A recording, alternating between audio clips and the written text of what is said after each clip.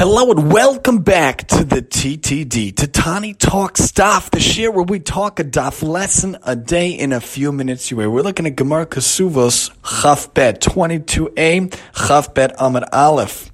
The Gemara talks about how Rav Asi said, from where in the Torah do we derive the principle of Hapesha Asur Hu Hapesha Hitter? The very mouth that is forbidden is the mouth that has permitted. For it is stated, it says in Devarim, as soon as the father says, for it is stated, for my daughter have I given to this man as a wife. As soon as the father says that he married his daughter to the man, before identifying the husband, he forbids her to all men.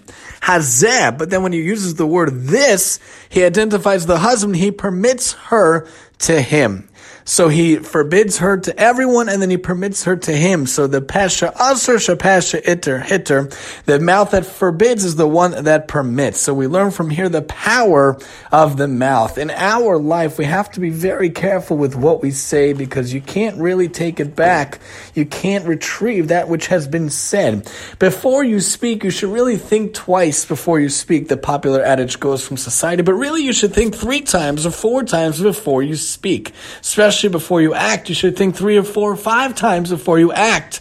Because when you say the words, you cannot take them back. It brings to mind the famous story of the guy that comes to the rabbi and says, I feel bad about speaking lashon hara, about speaking motzi shemra, rechilas, bad things came out of my mouth. How can I fix it? So the rabbi says, go grab a pillow. He brings the pillow to the rabbi. The rabbi says, go to the top of a mountain, release all the feathers from the pillow. Back in the olden days, it was stuffed with feathers.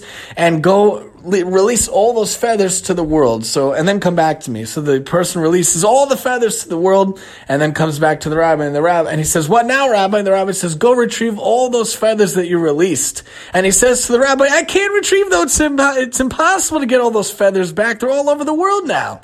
The rabbi says back to him, thus is the power of speech. You cannot retrieve, you cannot take back anything you say. Anything you say from your mouth, you cannot retrieve. It brings to mind the idea from the Chavetz Chaim, who says that there are 3 roadblocks that are supposed to protect you when you speak. You have the tongue that should hold you back. You have the teeth that should hold you back. You have the mouth, the lips itself that should hold you back.